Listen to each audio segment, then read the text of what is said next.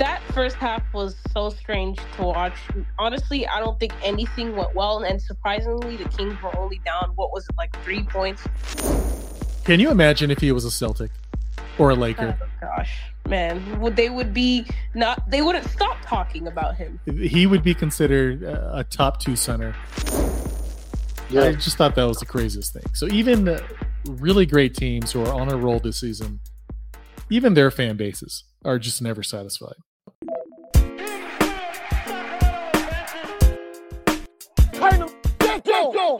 Welcome to the Sports Ethos Kings cast. It's daily. Joined by my co-pilot, Naima. What's happening? What's going on, y'all? Woo. Tough game, but we got the W. Let's move forward. First quarter, nothing much to say, really. Kings starters shot 0 for 9 from 3. Kings also had 7 turnovers. The Grizzlies themselves had 7 threes. They were up 33-18 at the end of the quarter. Second quarter, Malik Monk finally hits the first 3. Trey Lyles hits a turnaround baseline J and hits a 3 a few plays later. Domas carries the Kings with offensive rebounds and putbacks. Kings within 3, 47-50 to end the half. That first half was so strange to watch. Honestly, I don't think anything went well, and surprisingly, the Kings were only down, what was it, like 3 points by the half. But Domas, I cannot praise that man enough. What would we do without him, truly? I have no idea. I think we'd be probably trying to play for the play-in. For real. That's what I think. And shout out to the Mountaintops. Not everybody gets a 20 and 26 line. You know what I mean? It won't be talked about. We all know how NBA media is. They're not going to say nothing much about this. But we know it's a big deal. So badly for him too. Like he had 18 points for the longest time. I'm like, come on, get that 20 and 20. And then Kevin passed it to him, and I'm like, yes. Can you imagine if he was a Celtic or a Laker? Oh gosh, man, they wouldn't stop talking about him. He would be considered a top 2 center or something. Oh, without a doubt. Seriously. Moving forward, stroll. Third quarter, Domas has 20 rebounds in 22 minutes at this point. Keegs gets a steal, which converts into a De'Aaron 3 from the right corner. HB hits a left corner 3, 64-62. Kings get their first lead of the game. HB hits another 3 after missing his first 7 attempts. It was frustrating. I was losing patience. Kings were up 75-71 at the end of the quarter. Fourth quarter, patented Monk to JaVale Oop. Grizz go on a little run, though. They go up 4. Herter hits a timely right corner 3. Kings up 1 with 4 minutes to go. De'Aaron does De'Aaron things. He hits a pull-up 3. Then Trey Lyles hits a right corner 3 off a Harrison Barnes slurro step paint spray. Beautiful. Kings get the W. You know what it is. So first I want to give a shout out to the Memphis Grizzlies. Like, they had so many players out, and they made this game close. And they kept fighting until the very end. And no matter how many runs the Kings went on, they kept fighting and could have possibly won this game as well. But in the end, the Kings came out. I mean, our shots finally started to hit literally the last 5 minutes of the game. I mean, we probably hit more threes in that fourth quarter than we did all first half, with Trey hitting one, Kevin hitting one, as well as Fox. But I don't know if they counted Fox's as a 3. I don't know. The scoreboard, I think, counted it as a 2. Maybe he had a foot on the line. But, a win is a win, and sometimes teams win ugly, and today the Kings won ugly. Right on. And shout out to the Grizz, like you said, for playing 500 ball lately in their past 10 games, considering their depleted roster. We might have lost this game if they had Vince Williams Jr., who's been going off. So what can I say? We pulled through like a veteran team should do. And so glad we got this win. And I do want to say shout out and congratulations to all the 49er fans in here, even the new ones. I know there's some new fans who just bought their jerseys probably last month. Good for you. But hey, better late than never. I'm sure you're welcome. Start somewhere, right? Yeah. And so shout out to you guys. Great games this weekend. All right. Cardiac Kings. What's happening? Quick comments. I'll keep mine short. First of all, Kings fans can thank me because every time HB has one of these games, I always tweet some ridiculous thing about how I'm taking away my public apology, and then he immediately hits shots. So that's first. Second, shout out to that Matt Hurt guy that just got called up today on Memphis. That guy's kind of a baller. Third, I basically have two questions for Daily Sabonis or Naima. One, what do we think about these JaVale McGee minutes over Alex Len? And two, on Thursday, do we think it's going to be Sabonis, Fox, or both that get the All-Star reserve spots? And that's pretty much all the questions I have. I'm going to put those questions on hold. As far as the JaVale McGee minutes, he's been okay. I mean, there's no proof either way. Even when Len played, we would lose a few games and win a few games. There are times where JaVale looks really good, and then there were times like earlier in this game where it's like, oh man, everybody had butterfingers and there were a lot of turnovers. But then you saw his value later on when he started hitting the oops and he started contesting shots. So it's a mixed bag. What can I say? As long as we get the win, I honestly don't care who gets those minutes. That's my take. Naima, what do you think? Yeah, I mean, it's kind of weird. Like Len, he usually when he plays for the Kings, he gives us solid minutes, so it's kind of weird him getting DNPs and all. But I would play Len over JaVale, but I'm not going to question what Mike Brown is doing. But I do like the minutes that both of them give when they do get a chance. I mean, JaVale had a couple stupid fouls, but he did score a few times as well. He does have that chemistry with Monk. Monk just didn't play that well this tonight, but yeah, for the most part, yeah, I think I would play Len over JaVale, but again, they get sometimes JaVale is hit with DNPs and Len plays, so it's just like both. It goes both ways. As for the All-Star game, I think Domas definitely it will be named an All-Star. I'm not sure 100% about Fox because he kind of had like a down month in January, and sometimes it's recency bias, and people just think about that instead of what he did like from the start up until like December. So, but we'll see. Hopefully, they'll both get in. But those are my thoughts. And the coaches know, though, right? I mean, Domas for sure, like you said. I totally agree with you, but yeah, I think the coaches know who busted their ass earlier in the season, and that was De'Aaron. Because it is only coaches, or is it like a mixture? It's a mixture. I don't have it in front of me right now. I should know that. I'm sure somebody else here knows it. But they know who was busting their ass, and I think honestly, De'Aaron was carrying the load for the first part of the season. Mm-hmm. So yeah, it's who knows. I mean, the West is so deep with talent. Yeah. But my question to everybody else, and back to you, Cardiac, are you okay if only one of them makes it, or neither of them make it? I'm okay. I mean, it's cool to have like the recognition of them all-stars because I really truly think they both are all-star players. Like the coaches know like De'Aaron and Sabonis bust their asses, but honestly, I don't really think Sabonis or Fox really like if they don't get it. I don't think they really care that much. Like I think they're more focused on playoffs right now, which is good. I mean, when Sabonis even said tonight post game, he's like, "Yeah, it'd be nice to get it, but I really don't care, honestly." So and to be honest, you already know their wives could care less. It's like, oh, really? We're gonna go to Indiana? Yeah, like you know what I mean. Utah was cool because that's the dope vacation, a little snow scenario. They know in their minds, like they know they're both all-star players. Like they know that. I mean, it's nice to have the recognition, but I mean, like, you know, for a second year in a row, Sabonis is gonna once again get probably the rebounding crown again. So I mean, you know, you lead the league in any stat, you know you're a good player. So I don't really think they care too much, you know. Yeah, right on. And honestly, even from last year, thinking about last year, I would trade all their individual accolades to get past the first round. To get the seriously, but that's how I see it. You made like a good point too, because like they both have babies under like 2. I don't, you know, I mean, if they can get time off and spend time with them, I think they would take that, you know.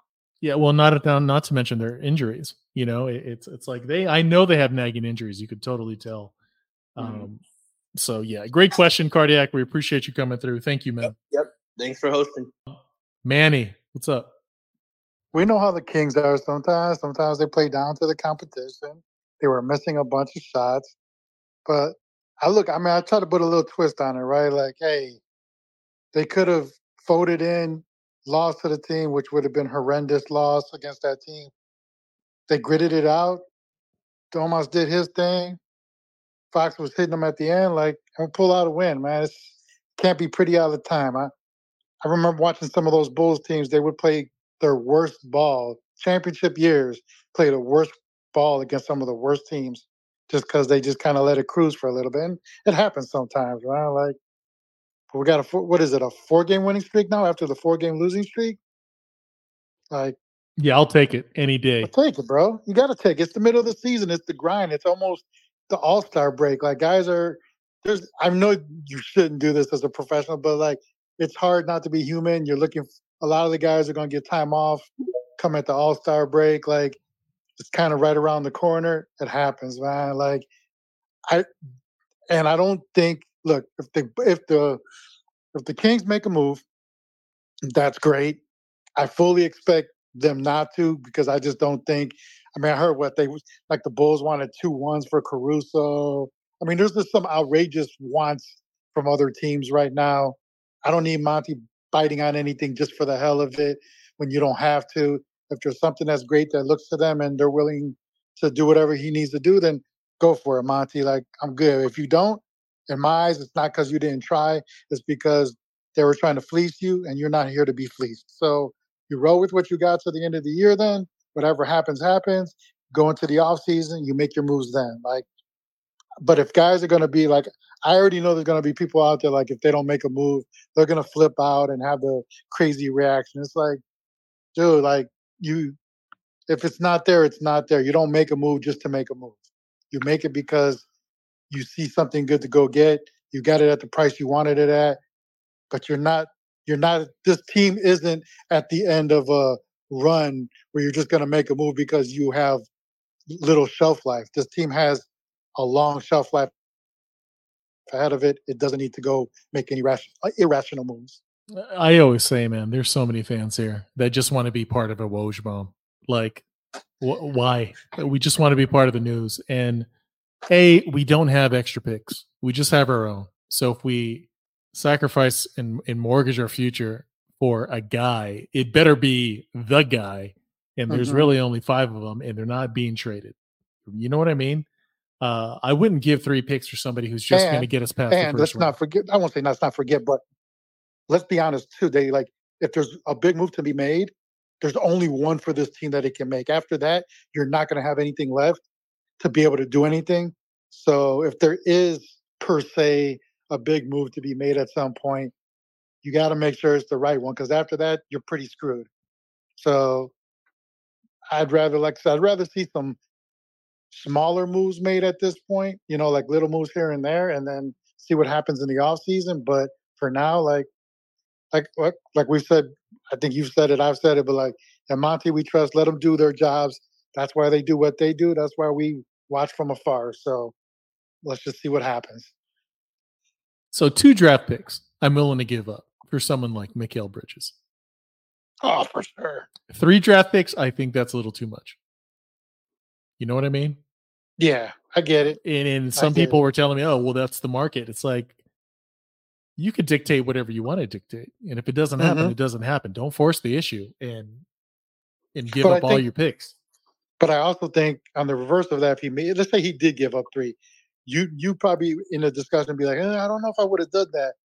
But you're going to let it right out and see what happens, right? Like, hey, of course. I mean, and I'll shut my mouth if they make the Western Conference Finals. There you go. What are you going to do? But, to give up that many picks, oh man, you're asking for trouble. And I know there are some people waiting, but this is funny.